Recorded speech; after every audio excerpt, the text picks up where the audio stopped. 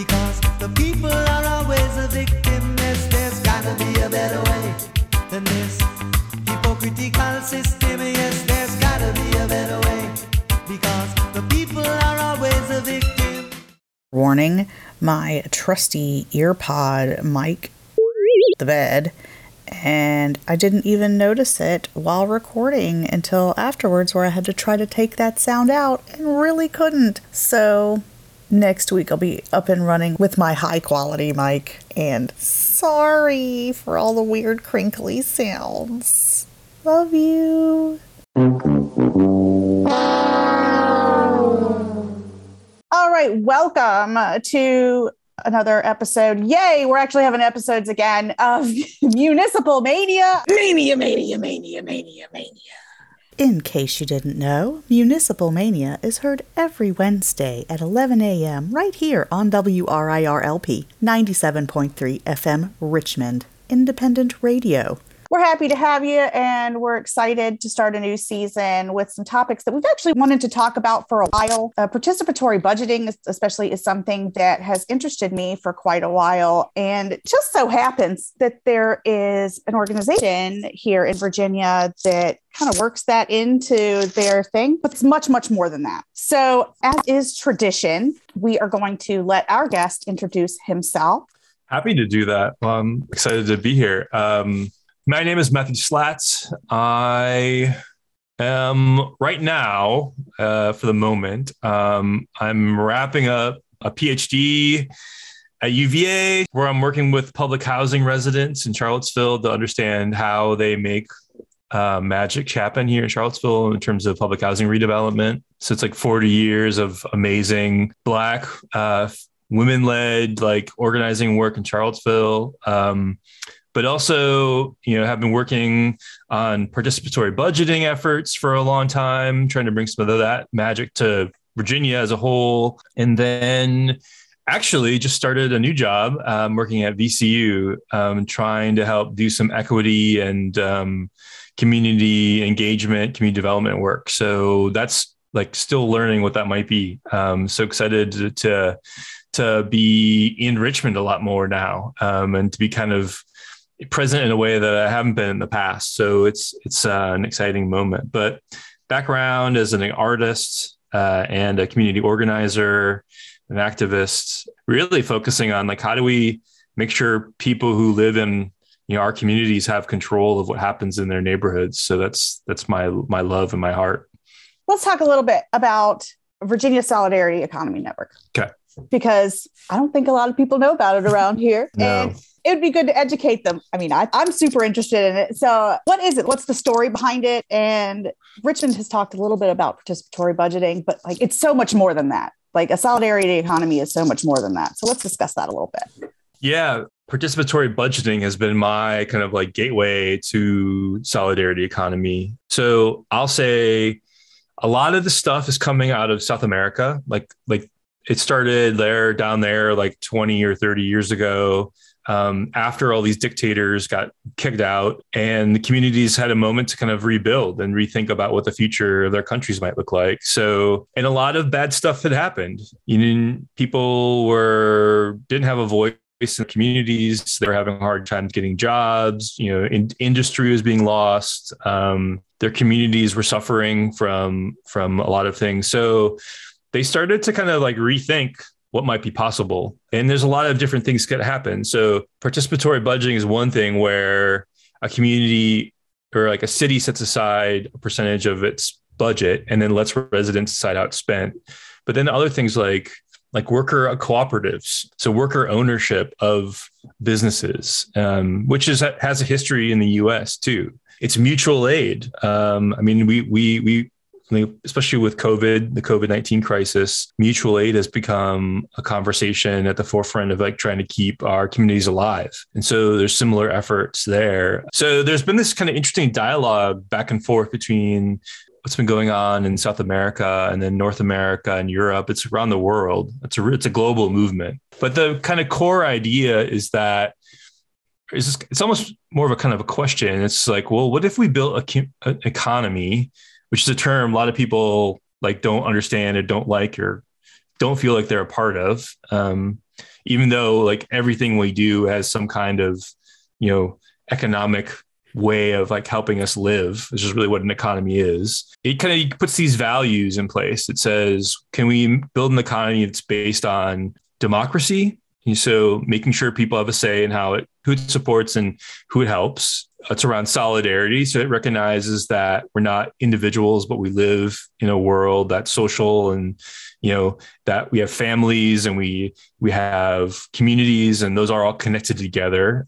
It's about equity, which is like been the big term for a long time, especially around the racial justice movements, but an equity that is really just trying to build a world where people can be their best selves and they're not being held back by like racism or poverty or all the bad things that can hold people back. And then they also use this term pluralism, which primarily means that like there's lots of different ways of going about doing something. Instead of having one way of doing something, we've got to recognize that many different cultures have many different ways of doing something, and valuing the importance of what those cultures bring to the table. It has those values, and it says, well, let's try to build an economy around that.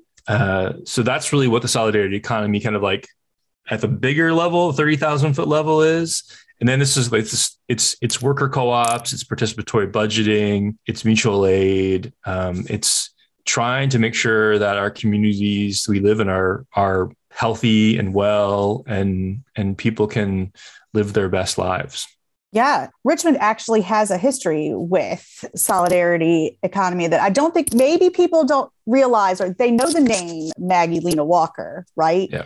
But I don't know if they put these two together. Can you talk about that and give us a little history lesson? Yeah. So while I talked about things coming out of South America and kind of being this amazing thing, there's like a massive history in the US around solidarity economies. It's not something that just kind of came out of nowhere. So, Maggie Walker, who we all know and is kind of a very important historic figure in Richmond. She started working kind of in Black communities to kind of like through the penny saver, right? Like saving little bits of money that both got invested in communities to benefit them, to invest in little businesses or to invest in some kind of like community need or whatnot. And that grew over time, right? It bought houses, they owned a lot of property, most of which disappeared when they put the interstate through. There was these insurance companies, so you could provide benefits if you were hurt at work, or if someone passed away in your family and you needed to provide for the family or pay for a burial plot. Like historically, Black communities have had because of racism, and that's so rooted in the US, have had to create these systems to make sure that they can avoid risk and be resilient in the future. And so Maggie Walker is a great example. One of the first Black cooperatives in the whole country was in this little town outside of Charles City, Virginia, called Ruthville. It's like a crossroads, and it's primarily enslaved laborers came off the land, and they built a community, and they were like, how do we get access to the resources we need? And so they created this co-op, and they would go buy, seed and plants and flour in Richmond collectively, and they would bring that back to their community, and it would sustain them. So a lot of this stuff is not about like wealth building, right? Let's not be the most wealthiest person, but about like just well-being. Like, how do we make our communities like educated and provide the food that they need? And it's about, having those resources at your table. And it's the more, if you start to look for it, the more you realize there's such a wealth of history in Virginia. These amazing assemblies that were doing things in rural counties in the 70s through this organization called the National Association for the Southern Poor. They built community centers and all kinds of different things. And that was throughout the whole southern part of the state, most of which its history is not told and needs to be told. Yeah, I agree. Like there's many layers to this in Virginia. So much to explore and learn from. It's kind of exciting, to know that something like this has been in our region for a while. But now is an excellent time to open up and talk about this subject and really get involved. Because in Richmond, we do have a lot more. We have mutual aid. We have a lot of folks coming together to work cooperatively, to have cooperative communities. I even have friends who not related at all, but they're living together, buying land, buying homes together to sustain each other. Fran, did you have anything you wanted to add? I know you're in a restaurant right now. No, I'm just agreeing because I know exactly what he's talking about. And it's very enriching to hear it told because a lot of folks in my extended family were in that co-op. And I don't know, it's just great to hear those things like being talked about and hopefully being replicated in other places. That was one of the key pieces to generating generational wealth building for so many families in that area because they were able to do more than make ends meet because of those things. And so that's all I wanted to say. Capitalism is seriously tightly woven into American society. And some might even say it's like our culture. Let's be real, it's a white culture to be specific. But your group says there's a better way. There's a better way to do this, a more equitable way. And so how are you educating the public on this? Let me start by saying, 2 years ago, right? Like right as the COVID crisis was kind of impacting us all, a lot of us had been involved in the various like racial justice issues that are like ongoing in Virginia. A group of us who are from all over Virginia, from Danville, from Northern Virginia, from the Shenandoah Valley, Norfolk, we kind of got together and said, there's got to be a different way. And there's this idea called solidarity economy. And let's take some time together just to kind of learn and study what this might be and how it might look like in Virginia. Most of us are not economists. Like we're just people living in our communities, recognizing problems. And so it's like, how do we build something? And we just needed to learn. So there's a lot of great books out there. This great book called Collective Courage by Jessica Gordon Embar, which is where I first learned about Ruthville. That talks about this amazing history of Black-led worker cooperatives throughout the South. And Virginia pops up a lot in that book. And we started reading and talking and learning from each other and trying to understand what was going on. And so that self-study was such a key piece of what we started to make happen at first. And it's still a small group of people. It's not like it's a huge thing, but it's growing. We spent 6 months just doing that work. We started inviting speakers to the table. Somewhere on YouTube, there's a bunch of speaker recordings of us inviting people from around the country. Really amazing work happening in Jackson, Mississippi with Cooperation Jackson. Really amazing work happening up in Chicago with the Coal and Nut Collaborative, doing time banking and other solidarity economy efforts. There's a lot of really amazing work happening up in the Northeast through Mass Solidarity, this solidarity economy network in Massachusetts. But those places are very different too. They have different cultures, different histories. Massachusetts is such a history of labor organizing, and like a lot of the cooperative conversations, those are tied together in really interesting ways that we may forget about sometimes. But we did a lot of like just talking to people, and then we reached out to people in Virginia because we started to realize too that as much as we might not see these systems going on, there have been people in Virginia doing this work for a long, long time. The Black history is there if you look for it. There's, you turn around and you see it. The more you kind of put your glasses on to see it, and like people like Maggie Walker are just the kind of the tip of the iceberg in terms of all that's gone on. But then you start to talk to people doing food cooperatives in Fredericksburg or Roanoke. You talk to people who are doing land trusts and like in Richmond and rural Southwest Virginia, farmers thinking about agriculture in a different way, right? It's about land stewardship and not just about extracting from the land in the way we always think about it. So that's the thing that we started to do a lot of, is just like to start to see what was going on and how could we value that and build the connections around what was going on, and seeing what's possible. It's amazing to see people like, we talked to Duran Chavis and Sankofa Farms and on the south side of Richmond. Duran's doing amazing, beautiful stuff. And trying to think about how he's imagining other worlds and starting to think about how those ideas can be spread around and shared to others. If you're listening, Duran, we're going to be hollering at you to have you on the show for next month, by the way. That's good. That's good to know. I mean, it's like Duran, it's like Chris Newman up at Sylvanqua Farms up on the Northern Neck. Chris is doing amazing work. Thinking about like food justice and food democracy. Yeah. And so I think it's just to be about being curious and trying to see what's possible. I mean, in Charlottesville, there was a really beautiful project that came out of the mutual aid worth effort where they created a free store. Ange Kong and a few others did this amazing, it didn't last very long, but it was this great example of like what could happen if a community kind of rallied around itself and provided the resources it needed. And so yeah, just really being curious and kind of getting out in the communities and thinking about talking to people. Some of these things you have to involve the local governments in, right? Like, so if we're talking participatory budgeting, how do you get like these bastions of capitalism, and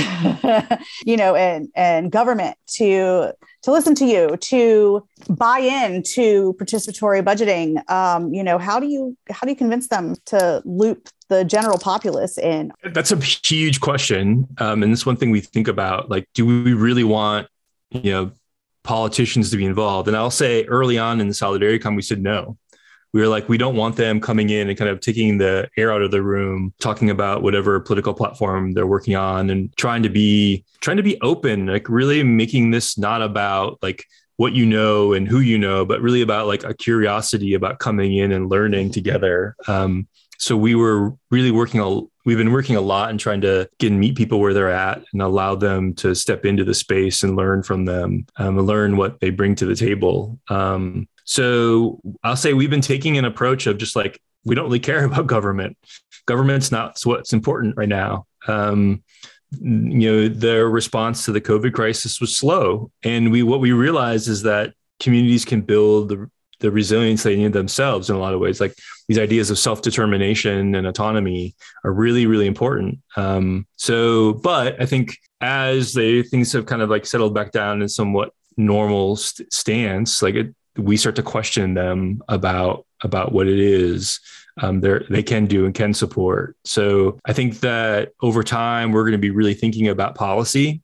Like we've got worker co-op law in Virginia, but it's not very strong. It's pretty weak. Lee Carter did a first step of that 2 years ago, but it could be much better. And we need that legislation to make worker cooperatives viable in the state of Virginia. Participatory budgeting is an ongoing battle. I mean, it's been on again, off again, on again, off again in Richmond.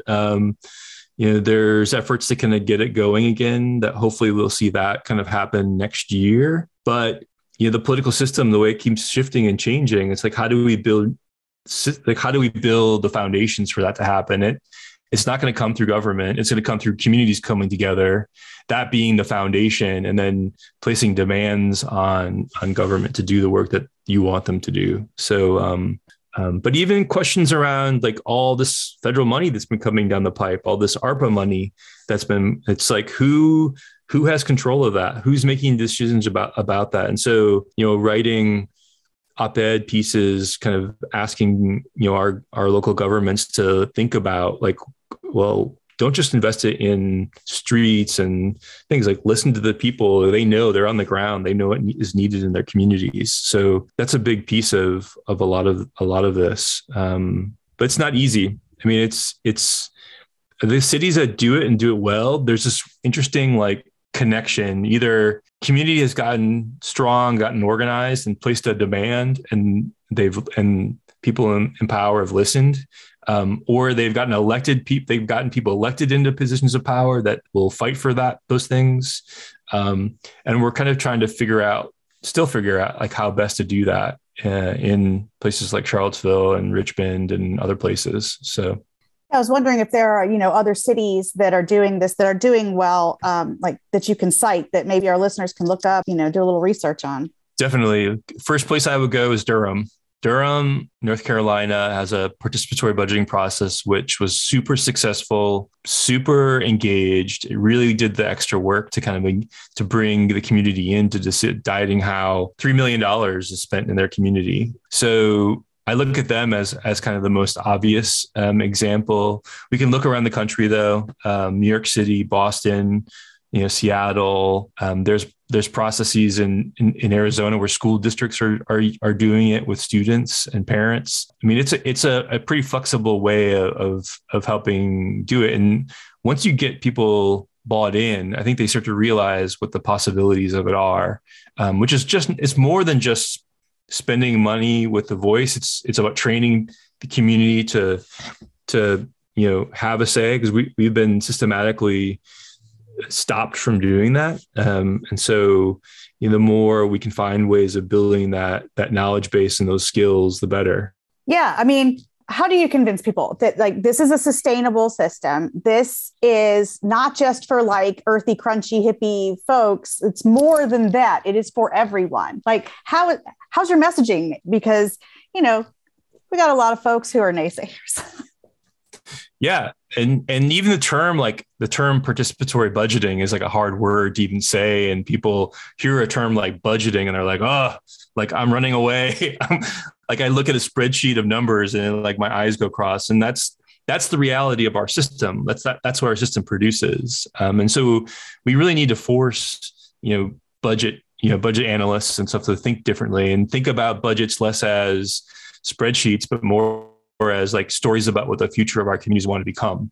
I talk about, a lot about budgets as investments in our future. And we start to see them that way, then they take on different meaning. So that's a big piece of it, is kind of dispelling some of those myths, and getting people just to be comfortable with that language. But we would talk a lot about pairing up the knowledge that the city staff has or city council members have and the knowledge that the community has. And so if we can put that together, we get better decision making, instead of like one group making all the decisions and then leaving the other one out of it, or one group making all the decisions assuming that they know what the community wants and they really don't. So those are some things to think about. But it's not an easy thing. People want to hold power. And when you elect someone into office, they think that they have that right. And I think when you look at a politician that really takes the time to think and listen and hear from the community, even when those ideas are divergent from their own, sometimes you're seeing someone that's taking the time to kind of really, really do the work that they were elected to do. The solidarity economy, it's not just about money, right? Like there are social justice issues here. There's racial equity here. There's the environment. Talk a little bit about that. How, like, the reach of it, the fingers that would go out if we could implement some of these programs. Yeah. I mean, it's systematic, which makes it hard, right? Like it's a huge system, right? It's not just like, going to the store and paying, reasonable prices for a gallon of milk. That is one thing, right? It's recognizing that the farmer that produced that milk deserves to be paid a reasonable salary, right? Because of all the work that goes into making that milk. It's about making sure that the animals, have a rich life for the materials that they're supplying, and that they're not harmed, or at least harmed to the most minimally way that they are. It's about being non-extractive of our resources as much as we can, because we know that those resources go away. So I think a lot about the solidarity economy. Like if we're going to create a new economy in Virginia, we've got to think about our legal system. So our legal system is not set up to punish people, and it's not set up to actually provide the means to make things like that happen, to make our communities resilient. It's a political system that is listening to community and finding ways to value their opinions and create platforms for those conversations to come forward. It's a financial system that doesn't just benefit one group of people, but provides the capital that needs to go into communities to make them healthy and provide the resources they need. It's an educational system. I mean, you can keep on going, and it's how those things all work together, which is a hard thing to even hold in your brain. I did a diagram once where I try to look at all this and think about it. And it's it just makes my head spin sometimes, but that's what it is. It's about our entire lives, and how our communities function and work. So I think that's where the values come in, right? I think we can always balance decision-making and about go on in our daily lives in relationship to those values. We start to kind of realign things. And I think we're doing that already. We're thinking about that, and mainly because of the continued crises that we keep going through, because we have to start to think about that in a much different way, because of what future we want to make. And seriously, what is the future? Because we're never going to go back to the before times, right? This is all different, and we have to kind of learn to navigate in this, eventually a post-pandemic world, I would hope. God, it's forever, but it's fully stuff like this, major global crises like this. It affects us all. And we saw what happened. People lost jobs left and right at the beginning of this, right? Businesses closed up. And if you're doing systems like the solidarity economy, you may actually be safer financially in the end. I mean, that's kind of what I'm getting. If you're all cooperatively working together to help each other out. If we had something in place like this, if there was another global pandemic, I mean, maybe we'd be better off. Yeah. And there's examples of all this, right? Like if you look at research, and I think, research, take it for what it is, right? But we look at research around the world of worker cooperatives. Worker cooperatives actually last longer than traditional businesses. There's a higher percentage of actual success longer term because of worker cooperatives than individual businesses. There's a really great, one of the examples of thinking about integrated cooperative systems is a little town in Spain called Mondragon. There is 85,000 people that live in that community that are either a part of or in connection to some kind of cooperative initiative. What they did is they started off in education, and then they kind of worked in industry, and they started to build these cooperatives in relationship to each other. So you've got an integrated system. So, if you're a cleaning supply company, right, you're buying, and you're a cleaning supply cooperative, or your custodial cooperative, right? So you're doing cleaning at, businesses, where you're buying your resources from the cooperative supplier, and then they're getting that produced by a cooperative. So all these things kind of work in relationship to each other. And what happens is that those things have higher wages because the surplus is not going off to some one person or some family who owns the company. It's being held by the cooperative, and they decide how to use it. And typically a percentage of that then is reinvested in the community, either to create more cooperatives, to support schools, all kinds of different things. So you start to think about those relationships in a different way, and how you're building up the need and the support in the community. And studies have shown that, the 2008 financial crisis, global financial crisis, Mondragon was fine. They had built the system in over 50 years, and they sustained without having major labor issues or access to food or all these other things that many other places had. It's not about, yes, or can we do this or can't we do this? We can totally do this. It's not hard. We just have to want to. We have to have the desire to. And there's going to be a lot of people because they want to make a lot of money and hold it by themselves instead of letting their communities be whole in a way that they deserve to be. I mean, it's the same issue with participatory budgeting. It's something that Richmond is something that any city could do. It just has to want to do it. And so I think getting people to kind of see those values and see what's possible. And then we start to build things. I mean, just in Richmond in the last few years, there's been, I think, 3 worker cooperatives. One's a coffee cooperative that started up that's over in Scott's Addition. I heard about a language cooperative this morning, actually, that wants to start up, a language justice cooperative. People are thinking differently. They're sick of being paid poorly, working too much. And cooperatives are a way to kind of think about that in a different way. Yeah, I think attitudes and ideas about finances and economics are really shifting. People are sick and tired of making nothing for busting their butts, right? Mm-hmm. Like, you know, people can say, oh, they're just sitting on their butts and collecting unemployment, but that is not the case. Like, that's really not the case. People are looking for better and other ways to sustain themselves, their family, their community, however their living situation is. And yeah, I find it to be a very interesting shift. And I wouldn't say, it's happening rapidly. I mean, people have been thinking about it for a while, but the global pandemic really just threw everyone for a loop. And I mean, now's a great time to be thinking about alternative ways to sustain your communities. Speaking of. Exactly. Yeah. Like how specifically can Richmonders be involved? Also, not everybody is, a great orator or an organizer or a door knocker. We have everything from extroverts to extreme introverts around here. So what can folks do, no matter what their level of comfort is? Yeah. I mean, if you want to get involved in the solidarity economy, we have a website up. It's like vasolidarity.org. And you can sign up to be on the mailing list there. Again, that is a pretty small group of people. It's about 80 people in total, like really about 15 to 20 who are kind of really active in it. And we're non-hierarchical. So, people who come in and can play any role.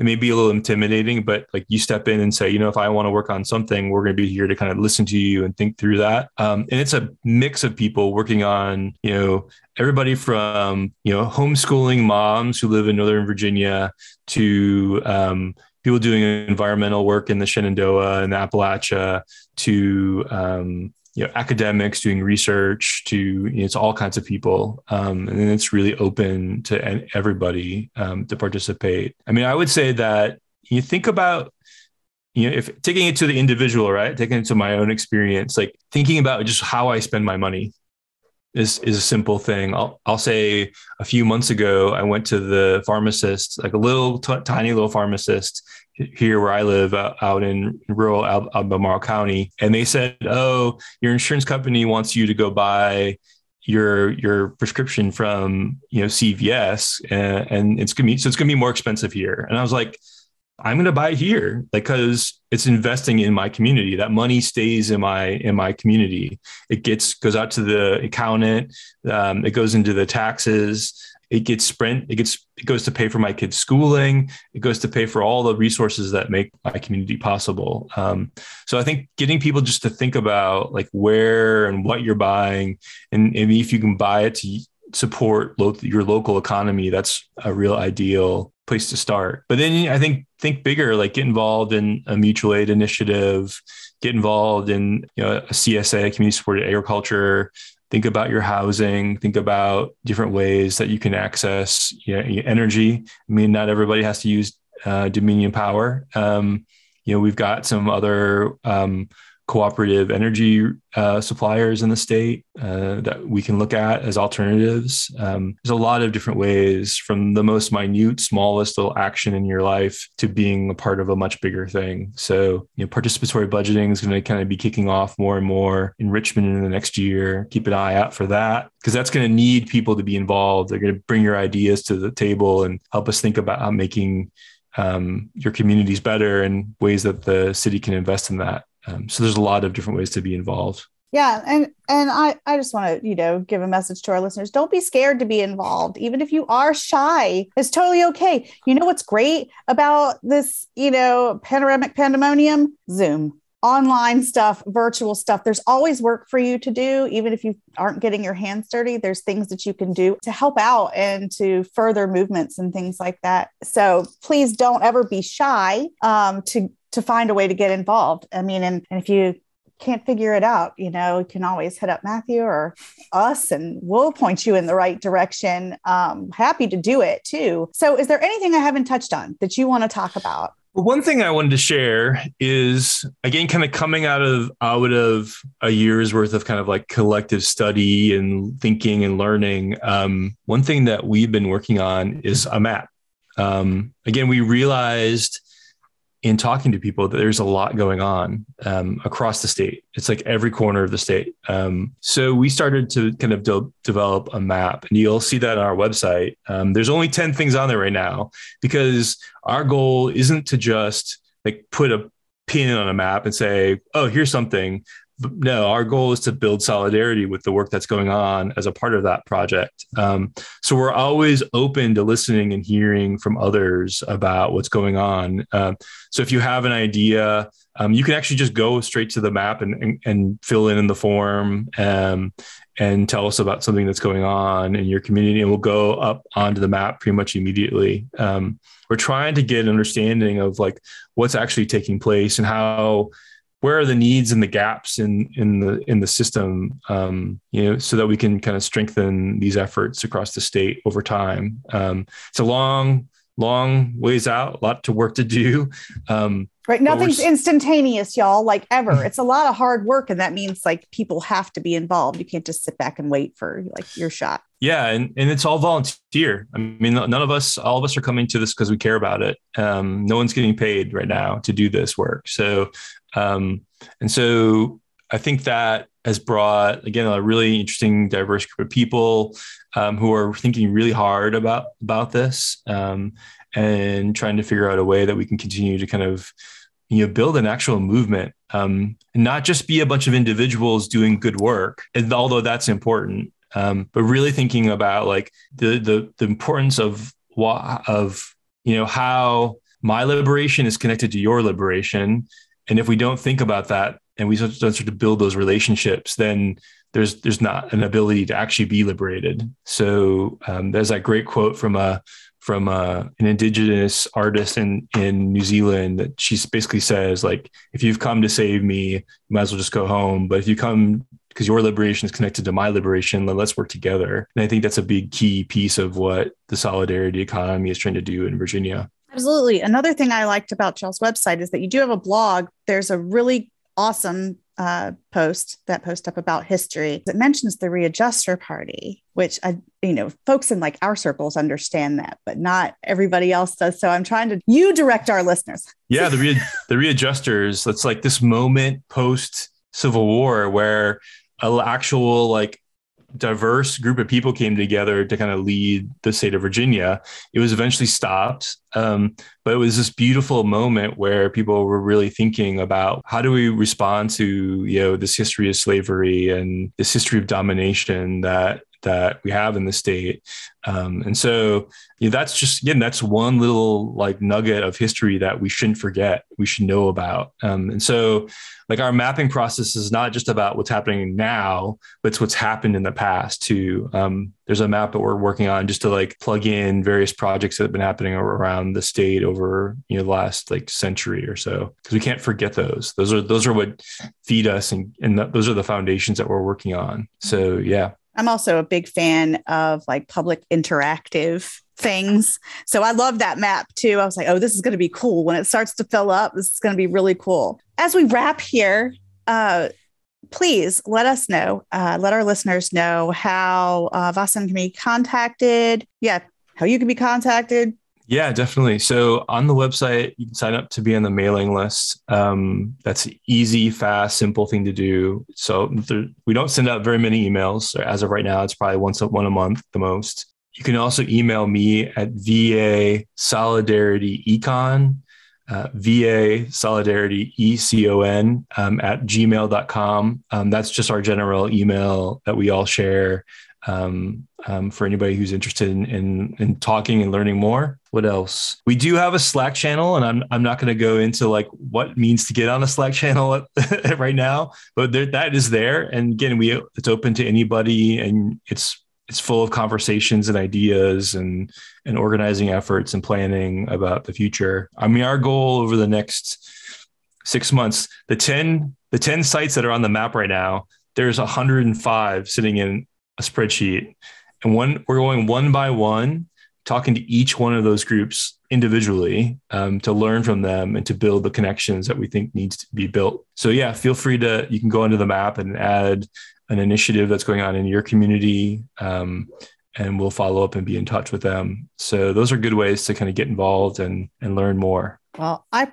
personally cannot wait to learn more and, and see the progress y'all make. It's pretty exciting. And I do hope that others will reach out to you and give you more information and maybe gather some of their own. So really appreciate you joining us today. Fran, is there anything you want to add? Fran's been listening in like a creeper this whole time. I've been creepy listening. No, I'm listening and I'm enjoying it. You guys are fine. Well, good. Thank you, Matthew, for joining us today. We really appreciate it. Hope to have you back again, too, especially as things kind of ramp up. And if you have anything like you want to let us know, even if it's just like 15 minutes chat, just to let our listeners know about your progress, let us know. We're happy to have you. Yeah, I would love that. You guys are amazing. We'd love listening in and hearing from you all, too. Thanks. Yeah, we're super happy to be back. We've missed this a lot. Thanks. We'll see you later. You're free to go. I'm going to have Fran wrap us. Yes, thank you so much. We so certainly appreciate you coming on today. Thank you so much for abundance of information that is so important for the community to help us move towards a different way and level of thinking that's collaborative, that is community rich, and that is also a big old warm hug around you and yours. And that's so important. So thank you so much. Yeah. Same to you all. It's like, I know having done something similar to what you all are doing, how hard it can be. Don't tell anybody. It's so grateful. Like, it's just all this work. I mean, it's really vital, and you're filling a really major role, like in providing information to people that just isn't there anymore. We're all interconnected, though. It's all interconnected. Yeah. Thank you so much. Yeah, we want to try to get information out there, educate folks, pass it on, and uplift the voices of groups like yours. What you're doing is super important, and it really does, like Fran says, a different way of thinking. Like, it's time for a shift. It really is time for a shift. And I hope we have many more conversations like this. Definitely. You'll have to come to once the participatory budgeting things, you'll have to come to one of the sessions and you do some kind of live recording or something like that. Fun. Oh, absolutely. Happily. But you have to be able to spell it first. Yeah, exactly. Fran, do you want to take us out? I sure can. Thank you, listeners, again for tuning in to another pandemic Panda Bear panoramic version of RVA Dirt's Municipal Mania. We'd like to thank our guests, and as always, Flint still has dirty water. New Jersey does too, and I think Petersburg might want to check on your neighbors.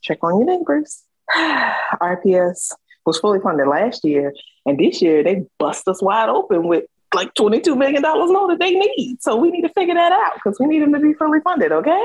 And I know it, you know it, we all know together. Richmond is most certainly still racist, but we're working on it one day at a time.